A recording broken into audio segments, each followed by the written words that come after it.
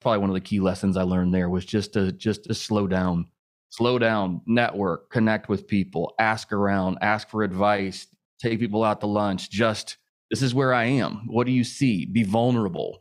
I didn't have any vulnerability probably at that time because I was so chock full of fear, fear of failure, that there was no opportunity for vulnerability. And that's a very different place, I think, than I am in now. Welcome to Elevate, the masterclass where we dissect the elements of exceptional achievement and lifestyle design with a focus on personal growth and real estate investing. Now, here's your host, Tyler Chesser.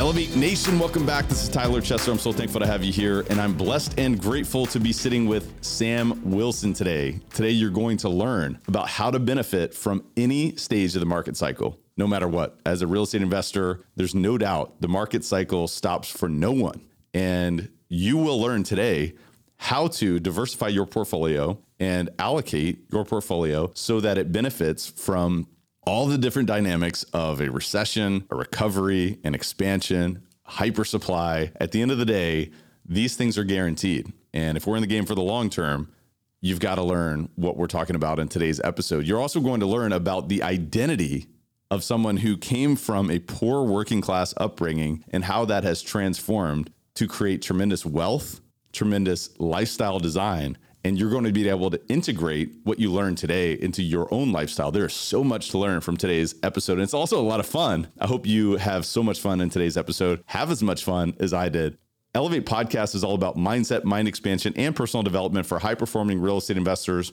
I'm your host, Tyler Chesser, and I'm a professional real estate investor and entrepreneur. It is my job to decode the stories, habits, and multifaceted expertise of world-class investors and other experts to help you elevate your performance and lifestyle. Are you ready to take it to another level? It is time. Let's raise the bar today. And I want to invite you to pay the fee if you have not done so already. The fee is to pay it forward. Share this episode with a friend or someone in your network. All you have to do is grab the link from the podcast player that you are listening to right now and just share that. I'm just going to say that. You can share it however you want to. If you've done that in the past, we thank you so much. We just ask that you do that again today. Just one person. Just one. And I just want to thank you so much for doing that. I also want to encourage you to give us a rating, review, or subscribe or follow Elevate Podcasts on wherever it is that you listen or watch podcasts. At the end of the day, we want to hear your feedback. What is it that you love about Elevate? What is it that you'd love to see more of about Elevate? If we've earned your 5-star review, I want to please ask you to give us 15 seconds of your time to leave that rating and review. It's really, really important to us. It's really powerful for this community. We want to continue to add massive value to you, and we need your feedback, and we need you to help us grow this community, because the people who love Elevate Podcasts are people who recognize that there are no limits. The only limits that we have are those that we have placed upon ourselves or that we have owned in terms of our beliefs, our identity, our perspective, our mindset. And so what this podcast is all about is about expanding your mind and helping you step into transformation so that you can utilize this beautiful vehicle of real estate for what it is. And it is a lifestyle design mechanism. It is a vehicle, that's it, towards getting outcomes that you want in your life so that you can elevate your lifestyle, so that you can elevate the lives of other people. And so if that resonates with you, pay it forward, give us a rating and review, and buckle up because today's episode is so good. I want to introduce you to Sam Wilson, who has 9 years of successful real estate experience in self-storage, parking, multifamily apartments, single-family homes, multiple RV resorts, laundromat facilities, and he is going long in those asset classes. And in particular, you'll find that he is really focusing now moving forward. And we'll talk a lot about why that is. So I want to encourage you to buckle up. I also want to encourage you to take notes because there's a lot of lessons learned from this podcast today. Without further ado, please enjoy this fantastic, phenomenal, I want to say fantastic and phenomenal at once, conversation with Sam Wilson. Sam Wilson, welcome to Elevate, my friend. How you doing? I'm great, Tyler. How about yourself? Doing fantastic. I'm better now that I see this mustache. I mean, if you are watching on YouTube, you got to see this thing. I mean, it's like Monopoly. Like, you need the top hat. Man, it's dirty. I'll tell you that. I had a big old bushy beard that I let run for about 3 or 4 months. And then about 48 hours ago, I was going to cut it off. And I said, man, we'll have a little fun with this before I eliminate it entirely. But yeah, this is absolutely dirty. Glad to share it with you here today. It is. It's a beautiful thing, but it's certainly one way to make you stand out. I mean, that bald head was one, but then I see this mustache. I'm like, this guy means business. It's like business up top, party, above the lip. I don't know what we're looking at here, but I love it, man. Thank you. Appreciate it. It probably won't last for more than a few days. So take all of it in you can, and then it goes away. Well, what we're doing right now is we are memorializing this event for the rest of history. So now that we know it occurred. I know. Yeah. Once you put it out there, that's the fear, is that then you can't really get rid of it. There's no deleting things permanently online. So it's all right. I'm comfortable with it. Wasn't good to look at before, and I'm no better to look at now. So I'm good. It could be a part of your new personal brand. Who knows? I mean, but it sounds like you're pivoting immediately. Who knows? We'll check in with you here soon, and we'll see what decision you made, or perhaps what others around you made you make on this regard. But this is important stuff. I'm glad we started here, and we're adding tremendous value to the audience as we talk about your mustache. But in all seriousness, I'm excited about this conversation. I'm excited to dive in to your background, to your story, also your expertise, because you bring tremendous amount of wisdom in the years of your investing experience. So I'm really excited about this. Before we dive into those particulars, talk a little bit about your upbringing, your backstory, so that we can connect the listeners with you, the man, Sam Wilson. Sure. Yeah. I grew up in the Midwest, Indianapolis, Indiana, very working class family, poor working class family. I'll put it to you like that. We didn't have a lot. I have 5 siblings. So big family, not a lot of money. And we just learned early on how to get scrappy. Fiercely independent family that was not a fan of handouts.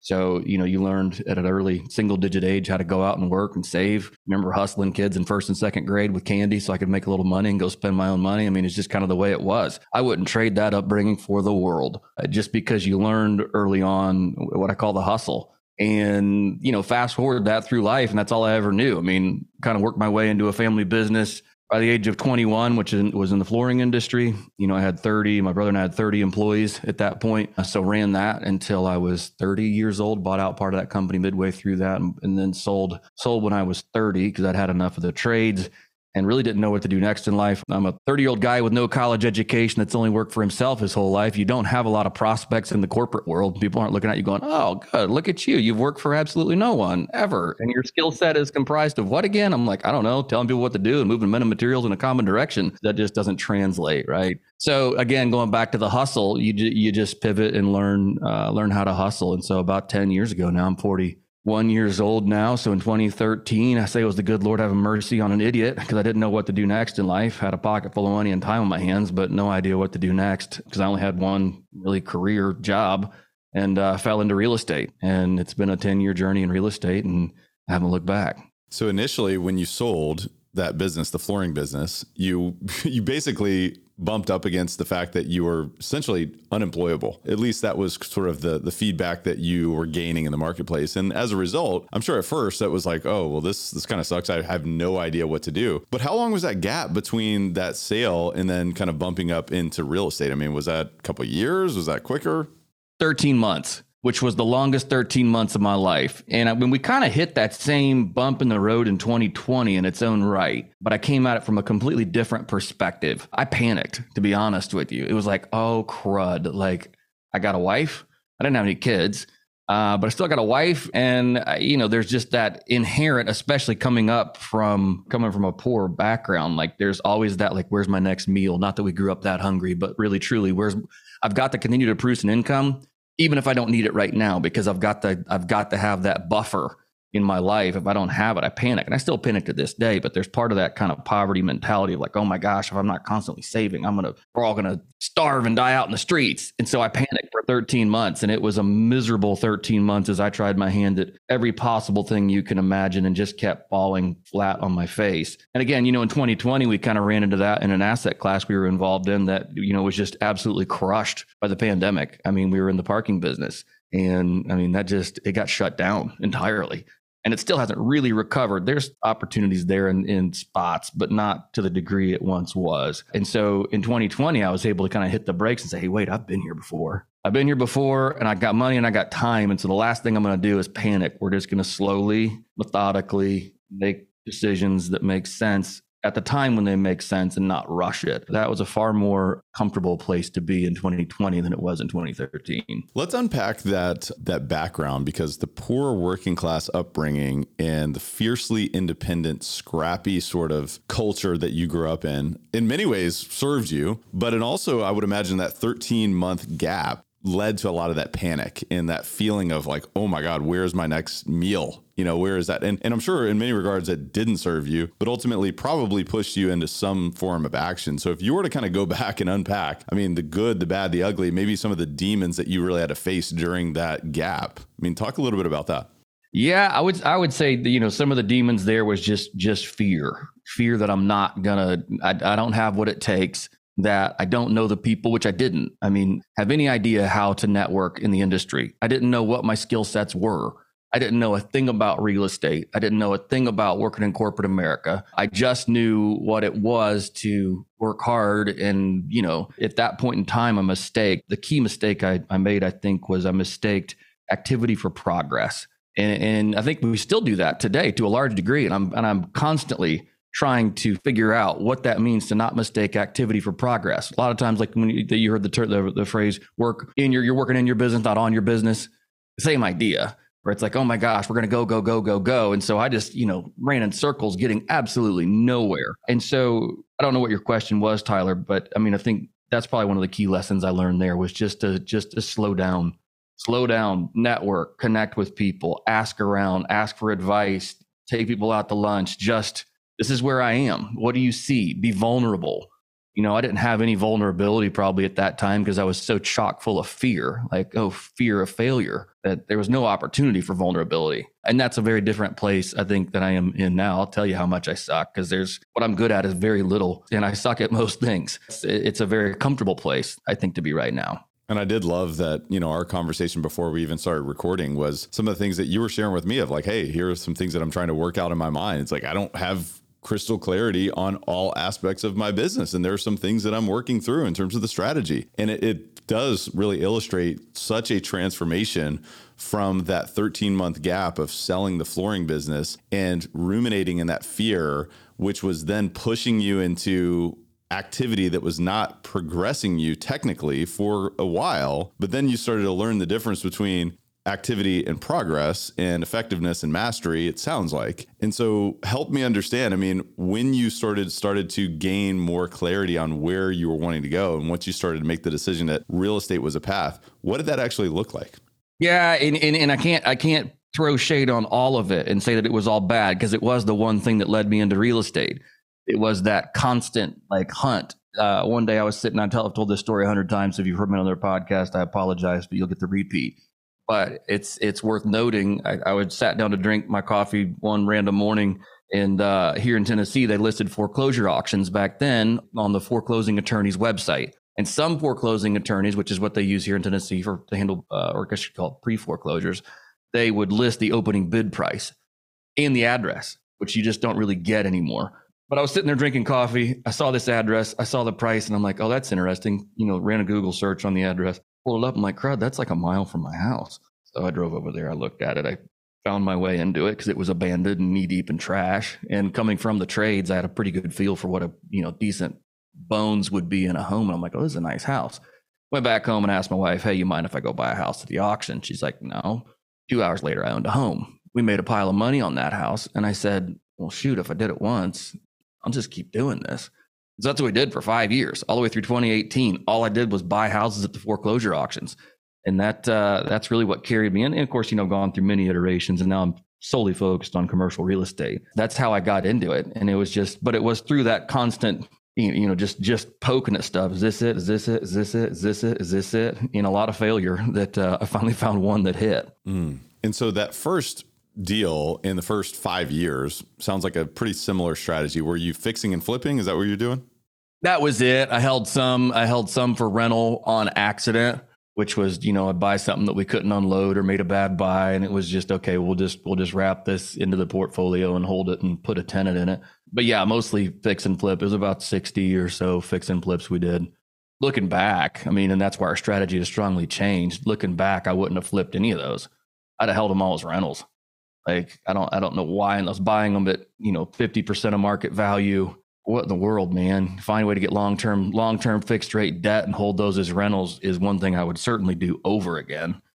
Because again, it was mistaking that activity for progress. You go, okay, well, look, I can make 50 grand on this house and it's only going to produce $400 a month in revenue. If there's no expenses, no, large expenses in the year, that's $4,800 a year. It's going to take me 10 years to make that same 50 grand. Well, yeah, but you pile on 50 of those and suddenly that becomes a meaningful number. And is that the reason why you would have changed that strategy, because of the fact that you understand now the difference between flipping being more of a job and investing being more of a longer term strategy and cash flow generation? Cash flow generation is it, man. I mean, if you can produce an income independent, not trading your time for money, I mean, that's it. And it's something that took me a long time. Even Robert Kiyosaki's cash flow quadrant, the game, right? It's like you play the game and the idea is to get out of the rat race to where your monthly income exceeds your monthly expenses without trading the time in order to generate that monthly income. Oh, duh. Yeah. I mean, run those same numbers, 50 houses at $40 or $400 a month is what? 20 grand a month. So it's $240,000 a year. That by and large, I could be getting right now for sitting on my thumbs. Like, not all bad. Yeah, I do think it is. It's always powerful to go back to the basics and, think about, well, what is the goal? Financial freedom, financial intelligence. It's ultimately to get out of the rat race. And I love just kind of going back to the poor working class upbringing to then that realization, obviously many years later, looking back and saying, you know what, here are some things that I could have done better. Not to say that you can change the past, but there's a learning lesson there. And so then now moving forward and talking about your strategy and how that's evolved. I mean, you've been involved in self-storage and parking, multifamily apartments, single family homes, in addition to what you just talked about, RV resorts, now laundromats. I mean, talk to me a little bit about that evolution. I mean, some of it is again, it goes back to mistakes I've made, right? If I could say one thing, it's in that I am fiercely, maybe ruthlessly committed to in 2023, it's focus. It is focus. It is saying no to all of the distractions because I think it's this is one thing that's really changed for me since 2013. 2013, I was desperate for opportunity. In 2023, I say no a lot. It's like, no. Like, and that's such a confirming place to be where it's like, I get to say no a lot.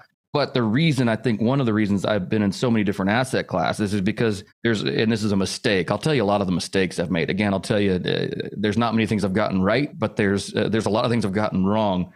You're very humble.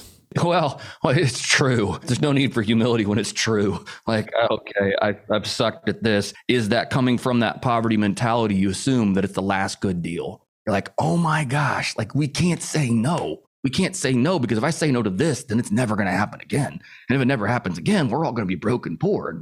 Like, no, dude, slow down. Slow down. You don't have to say yes to everything. Find the ones that make sense for you now. Or I think the other thing that somebody said to me recently was not no or never. It's not yet. Like, maybe that's not yet. Okay. All right. I can deal with not yet. There's something in me that I love the hustle. I still do. I just love deals. Like, it's fun. The more deals we're working on, the more fun it is for me. But so the reason I've been in so many asset classes is because they came to me as just really good opportunities. Somebody said, hey, I've got this awesome apartment complex. Do you want to partner with us on it? Well, yeah, I do. That's a great idea. I love that. And I don't regret some of those, where I'm not the lead GP. If I'm co-GPing on some of those where it's not requiring, like once we're over the finish line, it requires, an hour of my time a week. Okay, I can commit to that. And those are some of the ways that I'm still scaling into other assets where I'm, partnering with other people and it requires a little of my time where I can just bring some industry skill to the table and help kind of the team as a whole. That's fun for me. But again, going back to the opportunistic side of it, where it's like, okay, it's a cool apartment complex. Okay, it's an awesome self-storage portfolio. Okay, it's an awesome RV park, or anyway, land. I mean, we're kind of got our hands in other things as well. Parking was one of those that came to me as a unique niche asset class that nobody was really paying attention to in 2019, 2018.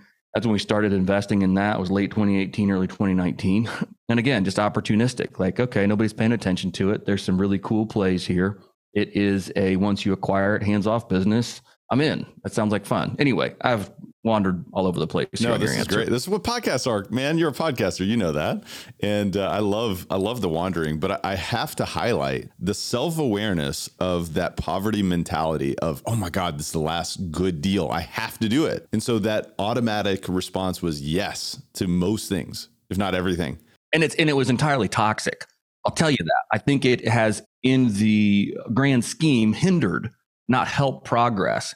It's like, man, if I had stayed true to any asset class, multifamily, storage, land, whatever it is, if I had just said, man, this is where we are going long, and I'm not looking to the left or the right, this is it, I think we would have built a much bigger, I'm going to call it an empire by this point, than kind of this loosey-goosey, array of assets across the country, which again, they're all doing well and everybody's making money. My investors are happy, but it's come at a price. That price is one I think I'm unwilling to keep paying. And now that you've learned those lessons and you're taking this mindset moving forward of, it's not always, you said saying no a lot. And I love the thought process of it's a not yet, or it's a no right now, but it's also a not yet. Talk to me a little bit more about how are you now applying that lesson moving forward to say no and gain that focus and that clarity in a specific path so that you can scale moving forward? Well, I think one of the things is refining and perfecting the one thing you're working on.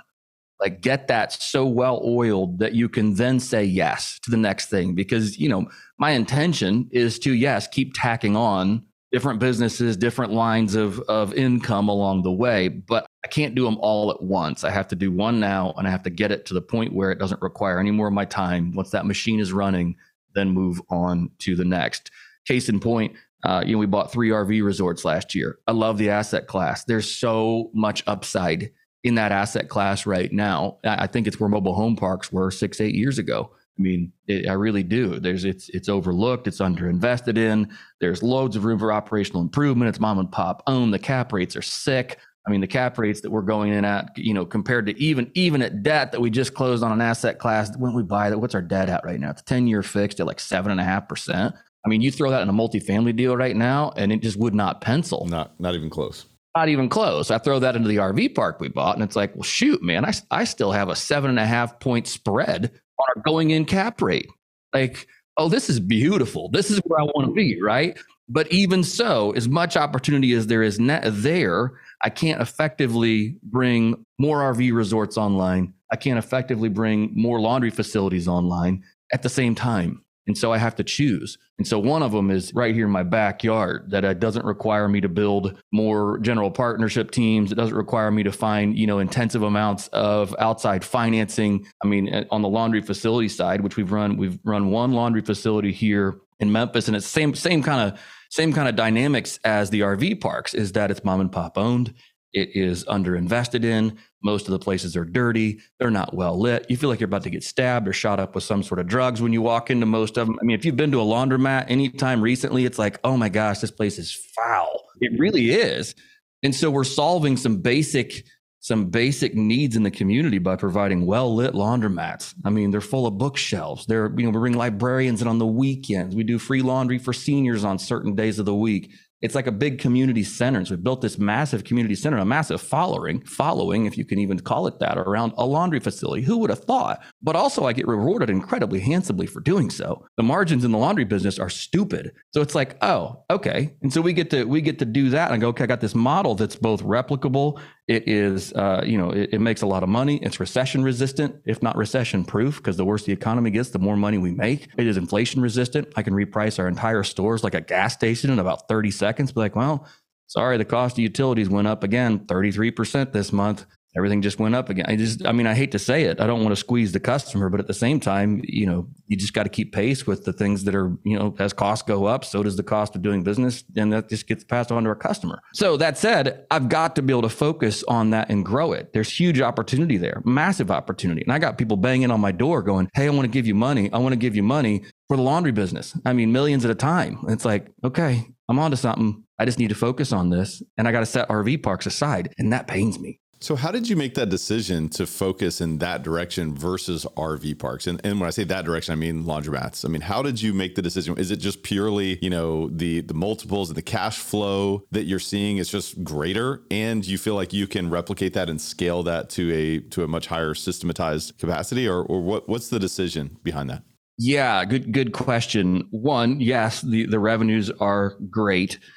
Two is, to your point, yes, you can scale it and systematize it. I don't even know the right word there. I say systematize. Whenever I hear systemize, I'm like, that can't be right. I don't know. I'm probably wrong. I'm wrong more often than not. So whichever, systematize. I like systematize. We'll run with that. You can correct me on the show comments and be like, Sam, you're an idiot. There you go. We invite that, by the way. Please, by all means, I got a front row seat to my own failures, so no problem there. The one thing that I love about the laundry business that you don't get in the RV resort business is that once we get, like the store we own right now, I might put in 2 hours a month there at most. And so if I can add another 10 stores, okay, that's 20 hours a month? Yeah, on the early stages of kicking off a store, we just bought one last week. Yeah, it's going to require more of that. I'm probably there 10 hours a week right now, just getting, again, men and materials and getting our general managers in place and, team. But once that's built, that thing can just run on its own.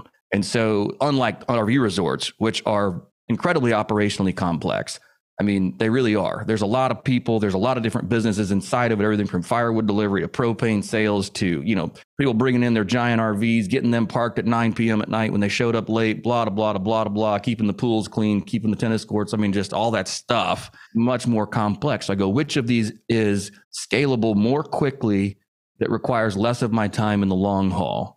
And that's, for us, the laundry business. And so that's really why it was just a simple economics of time, which is the one thing that I'm distinctly short on right now, that kind of led to that final conclusion of going, okay, we bought 3 of these last year, and that's enough for the portfolio for me for now. And again, in a few years, maybe I look back and say, there's more opportunity there. Maybe I won't. I don't really care. I mean, at this point, again, we're doing great with the ones we own and just kind of have to pump the brakes and focus.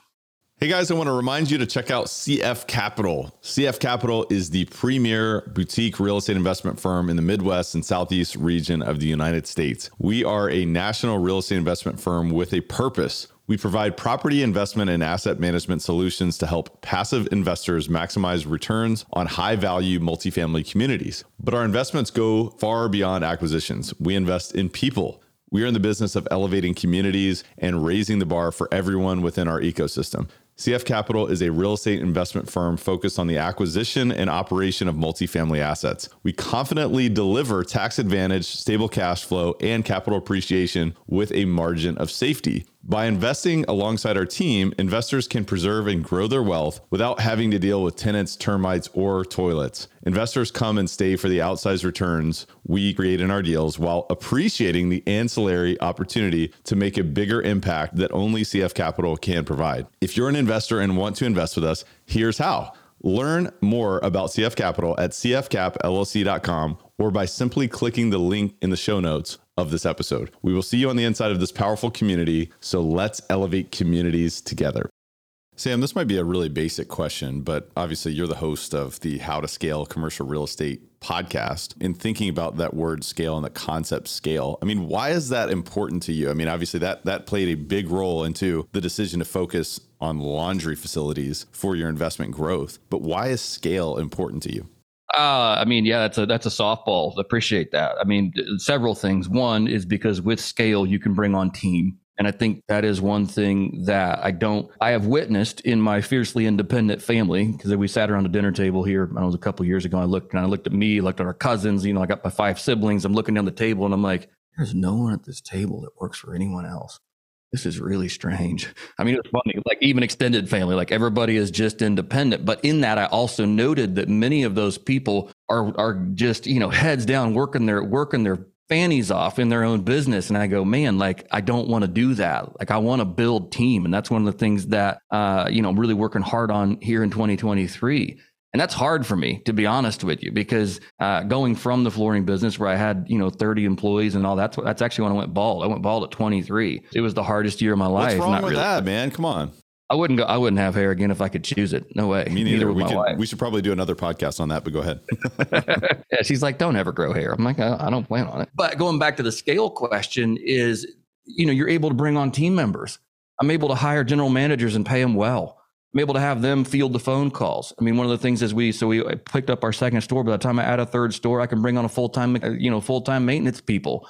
I can bring on staff that run the stores. It does not require more of my time. Again, going back to the conversation about rental houses, which is like, I want to stop trading time for money. And the only way you can do that is at scale. If I only owned one store, I could never bring on a maintenance guy. I can never bring on a full-time general manager. I can never bring on the proper staff to actually turn it into a functioning machine. And so you've got to have, and again, I brought on a full-time acquisition director, started last week. And, with that, we can't support that with just one little, and it also, you'll just stay inside of that machine because you got to work in order to make that function. So that's why scale, I think, is really important. If you ever want to get outside of being just an employee, you've got to grow. Such a powerful distinction and reminder, when you get into this business, it is about taking small steps and, one at a time and so forth, but have a bigger vision for where you're going and think about how does this impact your lifestyle? At the end of the day, it is about designing a life because you can either be fiercely independent and scrappy and hardworking and work yourself to the bone,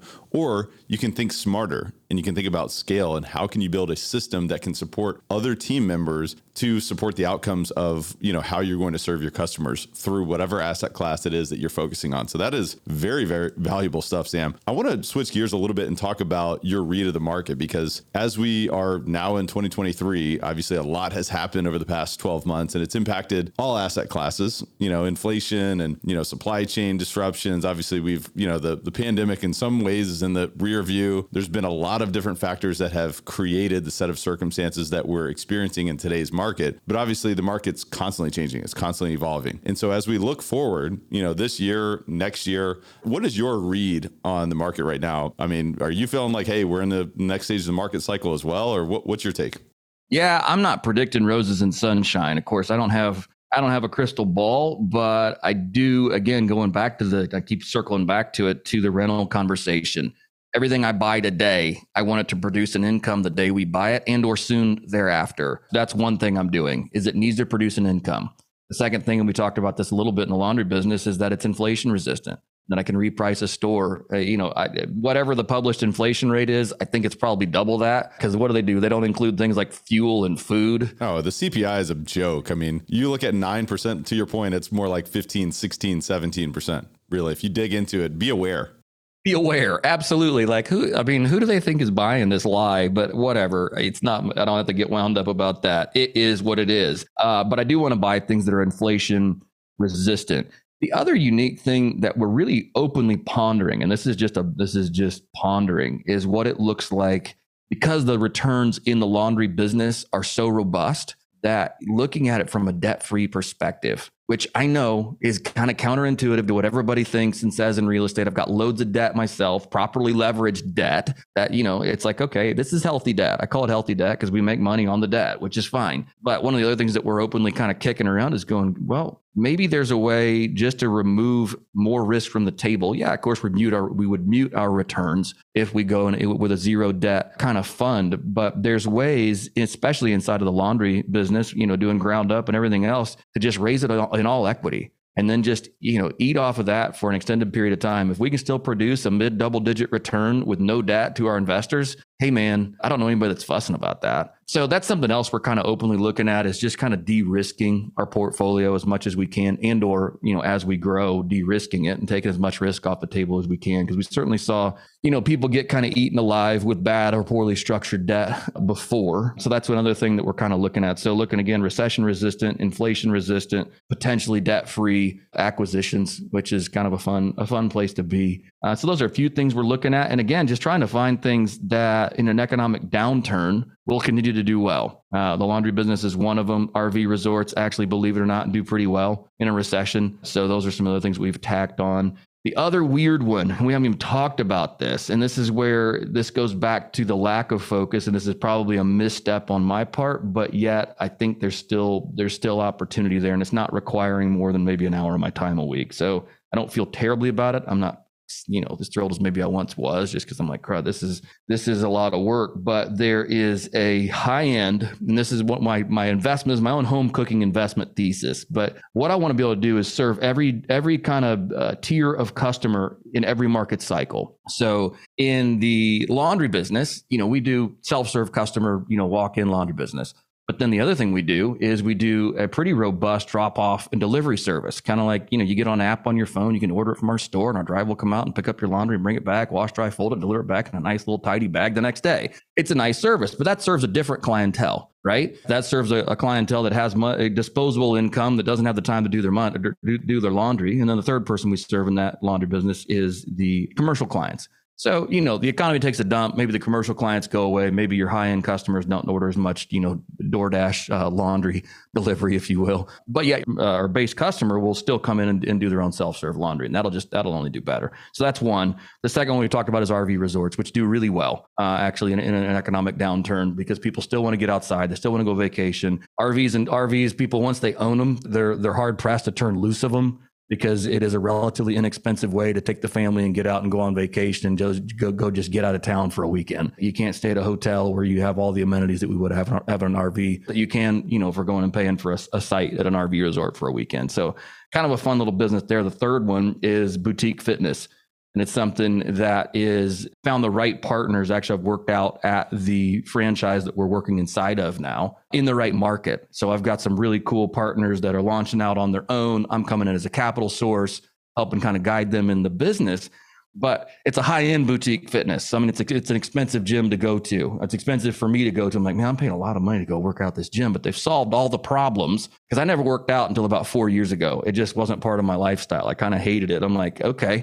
But they solved every problem that I ran into when I went into a gym. I was like, okay, this is really cool. Like, I do stuff now. I'm like, wait, I can't imagine. I'm 41 years old, in the best shape of my life because of this franchise fitness. And so partnering with them, because of what my theory is that people who take care of their health in any market cycle. And so if it's a high end, if it's a high income earner, you look at your high income earners, I would say the ratio of fit high income earners is probably much higher than it is maybe your middle and lower income earners. Like, health is a priority for those that are higher income earners. And this is the demographic that serves. So I think in any cycle, they're still going to focus on health. And so we've kind of seen that and are going long in that space too. But again, that's with properly structured partnerships that aren't going to require a lot of my time. But that's the third bet I'm kind of working on, is in the boutique fitness side of things. So, and that's the one that I'm kind of like, maybe it's not the best use of my time now that I'm really going long in the laundry business, but it's still kind of fun to put it in my own personal portfolio and just see where it goes. I love the thought of that, though, because you can never really predict where the future market goes. I mean, you just shared all of these strategies that you're employing based on, wherever the market truly goes, you're going to be benefiting in some regard. And there's so many different types of consumers out there that you can serve in whatever stage of the market cycle. Now, the percentages and their propensity to,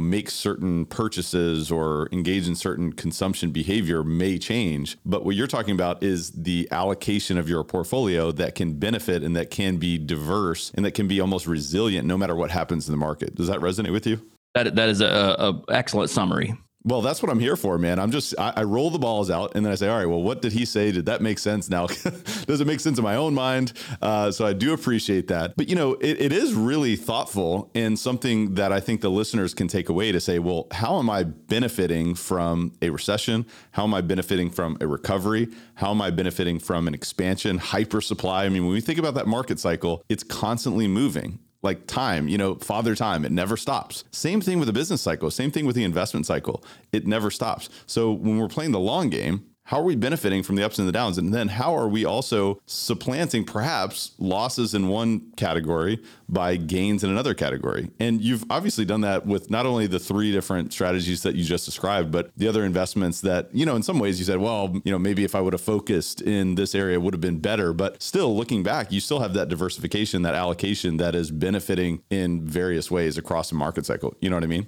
Absolutely. Nope. You're spot on correct. And that's kind of been the thinking along the way. Even when, didn't even talk about inside of my own personal limited partnership portfolio where it's just placing money, kind of the same ideas though. I'm invested across all of those asset classes with other operators around the country as well. Yeah, there's definitely some thought that's gone into how I'm structuring those. Man, we've talked a lot about sort of your background and some of that poverty mentality and in some of the ways that kind of took away from some of your forward progress, but then it also served you, and the self-awareness of that then propelled you forward, by understanding, well, hey, that relationship with fear can be a good thing. But talk to me about how else mindset has played into your daily success, or, really as you're continuing to be very thoughtful in a very dynamic and ever-changing environment. What role does mindset play for you?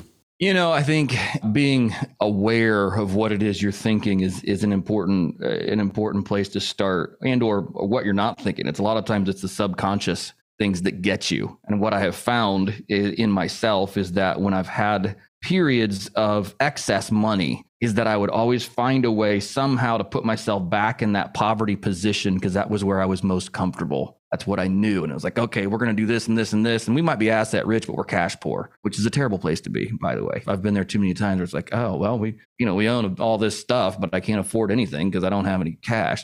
So talking to your mindset is being aware, I think one thing of the things that you're either doing to propel you forward and or handicap yourself is one of the things I struggled with for the longest time, and probably still do to a certain extent, is that I always assumed that success was for somebody else. Like, oh, that's for, Tyler. That's not for me. Like Tyler's got the, he's kicking butt and taking names, but I can't do that. Why not? Like, hey, if you did it, all I got to do is follow in your footsteps. Like, what is the comment that success leaves clues? Not sure who said that.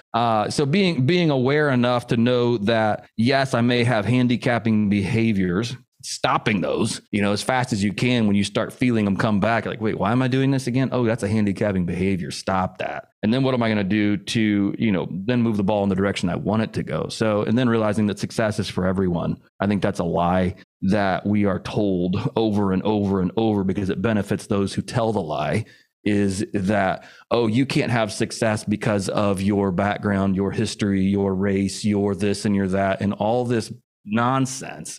It's like, man, no, it's like, get up and do it. This is for you too. I don't care who you are. Success is for you.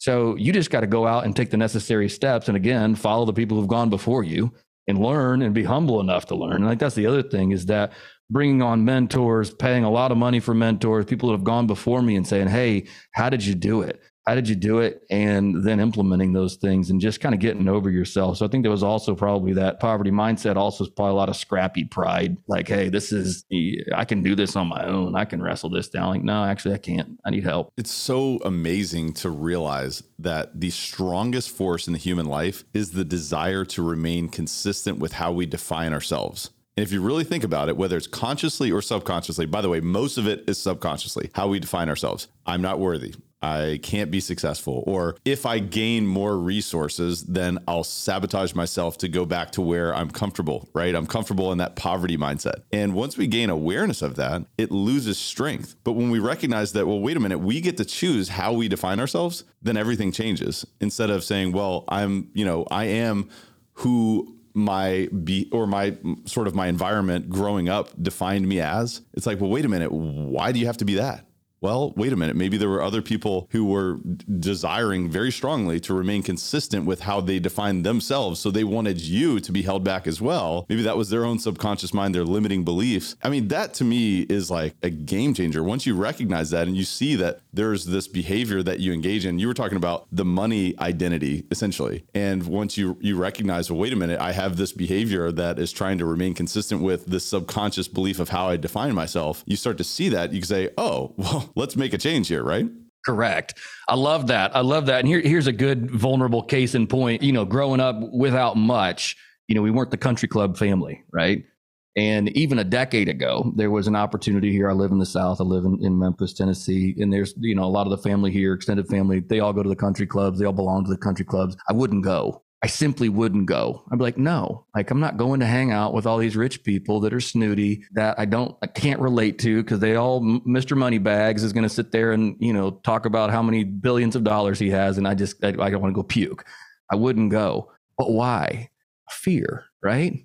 Fear that one, I'm not good enough. I can never be like you. I can never attain that status. And thirdly, you kind of disgust me. At least this is the thinking, because, you're everything I can never be. And so fast forward now, and 10 years later, it's like, I've had to get over myself and realize, one, that they're, a lot of really great people, no matter where they are. That two, I got a heck of a lot to learn from these people. Like, oh, you've done really cool things. Now, I still don't belong to the country club, but I will go to the country club with extended family members probably once a week and go play pickleball and this and that and just engage, because they're just people. I had to get over myself, that self-defeating behavior of like, well, I'm not going there because I'm just too full of, screw you all. Yeah, powerful stuff. And now I walk in and it's like, okay, I mean, literally there's people that I play pickleball with that are probably pushing the B behind their net worth. And it's like, oh, well, whatever, you're just a dude and I'm going to hit the pickleball at you as hard as I can and we're all going to have fun. Who really freaking cares?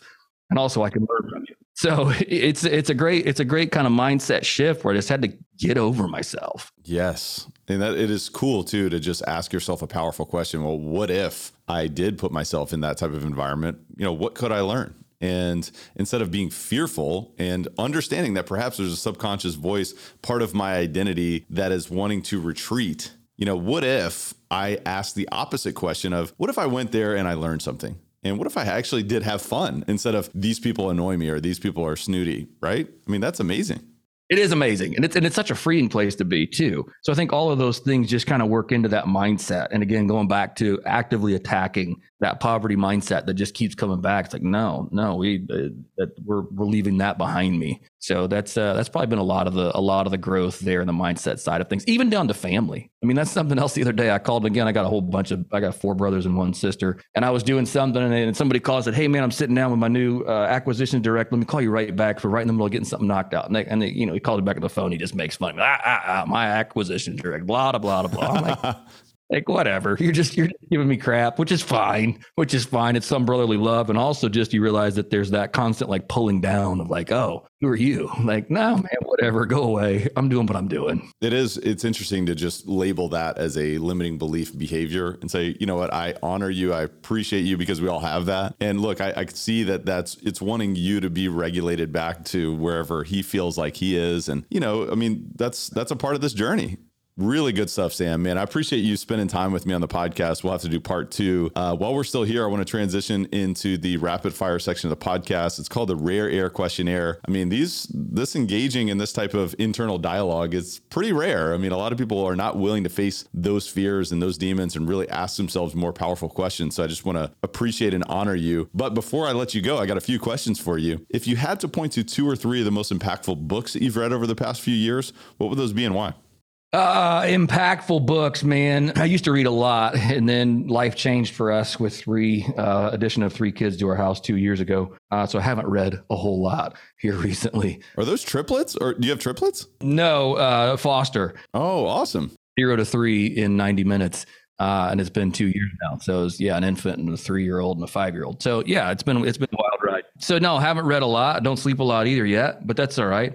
Impactful books. I would say one is Mastering the Market Cycle by Howard Marks, a great book that just really, really almost to a fault on a granular level breaks down investor psychology. And I think that's one that if you can stomach the unbelievable amount of research that he puts into the book. I mean, I did a lot of page flipping. I'm like, okay, just not that smart. But still, you get the big picture. I think that's a really fun one.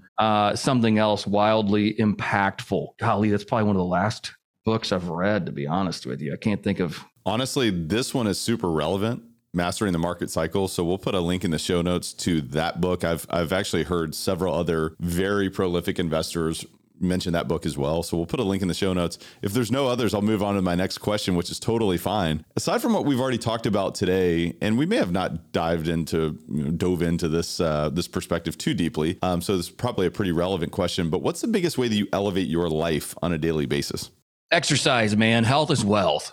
And without it, I know some really, really wealthy people, and just kind of flies counter to what I said earlier, but I do know some really wealthy people who have not prioritized their health.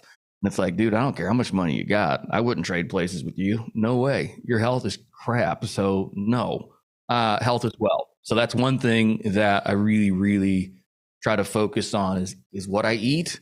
Though I didn't do really well over the holidays, I did put on 8 pounds. It was fun though. Maybe the mustache though. Let's be honest. Thanks, buddy. Yeah. So health, that's it. That's one thing I do on a daily basis. I try to make it to the gym 5 times a week and just really focus on what I eat. And those 8 pounds will come off quick. I'm not worried about it. Yeah, I'm with you, man. I think it is a correlation between health and wealth. But also, what's the point of wealth if you don't have your health? So it's like, either way, let's go. Good call out. What's the biggest way that you elevate others around you, Sam? Given opportunity, I think is something that really means a lot to me. Bringing on again, our director of acquisitions, empowering him to go out and learn. Like we were driving around the other day, looking at different opportunities and just talking to the car. He's like, oh, I don't know what that is. I don't know what that is. But giving him the keys to go and do it on his own, I think is fun for me. And the same thing we do with our staff at our laundry facilities, where it's like, I want to, even yesterday, I had a late night text to our key general manager, was like, hey, by the way, I forgot to offer to you when we bought this next store, a chance to buy in, even if it's in a small way. I wouldn't offer it to an outside investor because I know she doesn't have the resources necessarily to go big, but even if it's a small way, get in. Let me show you a way that you can participate as an owner in this. Maybe it's 1% of the company. I don't care. But that means the world to her. So giving her that, and even if it's someday she has to move on and go to a different job, it doesn't matter. She'll still own her equity stake. That's fine. But I think providing opportunity for other people and giving them the roadway or the runway to go take off on their own, I think is really special for me. Sam, I want to acknowledge you, man. You're as real as they get. And just really appreciate you showing up today and providing so much value and really just being yourself and kind of opening the kimono to what you're thinking about, how you're seeing things, how you're evolving, how you're adapting, but then also how you're, lifting other people up around you, man. This has been a true pleasure for me, and I hope it's been as well for the audience. But do you have any parting thoughts or words of wisdom that you'd like to share with Elevate Nation today? Man, I sure don't. Go be a giver, man. Maybe I do. Say I don't, then I do. But it's like, yeah, go give and give freely. I think that's the thing that we've been called to do. So go do so. I think that's the parting words. And I love your what you have up behind your I guess this is your left shoulder. Proceed and be bold. Right? Proceed and be bold. That's great stuff. Sam, the listeners can find you at brickeninvestmentgroup.com. Where else? That's it, man. Go to brickeninvestmentgroup.com, sign up there for our weekly newsletter. Just join our Bricken Investor Club. That's how you hear about all of our opportunities, what I'm seeing in the marketplace and what we're doing. That's where we get our investor reports sent to as well. Schedule a call with me there. You can find us, again, all the contact info right there, brickeninvestmentgroup.com. Definitely go check out How to Scale Commercial Real Estate podcast as well. Sam, until next time, my friend, thanks again for being on the show, buddy. Thank you, Tyler. I appreciate it. This was awesome. Elevate Nation, Sam Wilson bringing massive value today. I really enjoyed today's conversation, and I hope you found tremendous value in the way that he's thinking about today's market, the way that he has constructed his portfolio and the vision that he has moving forward, and how he is going to be taking advantage of whatever stage of the market cycle we encounter next. Because again, that market cycle does not stop. It does not slow down for anyone. And so we've got to think about how are we integrating our strategy within those parameters and understanding that anything is possible. We cannot predict the future. And then also, it's about how are you showing up yourself and how are you investing in yourself to be more self-aware of the limiting beliefs that you have or the identity that you have that may be regulating you back down to a place that you don't really want to be. And I think that today's episode is extremely powerful because Sam is an approachable guy. He's a guy who came from humble beginnings, but he has chosen to design his life and he continues to do so. You have the power to do that yourself as well. I want to encourage you to re-listen to the show. I want to encourage you to identify your top 1, 2, or 3. By the way, these are ors. It could be one. Could just be one takeaway, your top 1, 2, or 3 distinctions. I want to encourage you to identify those, jot those down, and discuss those with a friend. Have a discussion about what was it that you learned from this podcast that you can adapt and pivot in your own investing strategy? What was it that you learned about your own identity or your own self-awareness or your own internal voice that may be subconscious that perhaps in 2022, 2021, 2020, and prior to that held you back, but you're no longer willing to accept? You've now drawn a line in the sand to say, here's where I'm going. And when you have a discussion with someone else, it's pretty powerful to recognize that you can learn, obviously through having discussion, working through your thoughts, but also learning from someone else. Ask powerful questions based on concepts that you learned or recognized in this discussion with Sam today. I want to encourage you not only to do all those things and identifying your distinctions, having a discussion, but make a commitment to take massive action on what you learned today, because knowledge is not power. Knowledge is only potential power. It is potential power for you to capitalize on an opportunity to take action. And of course, along the way, it's all about course correction. There will be mistakes, there will be missteps, but don't let that stop you. Don't let fear stop you, because ultimately fear can be a catalyst for our greatest growth. Until next time, Elevate Nation, thank you so much for tuning in, and we will see you next time.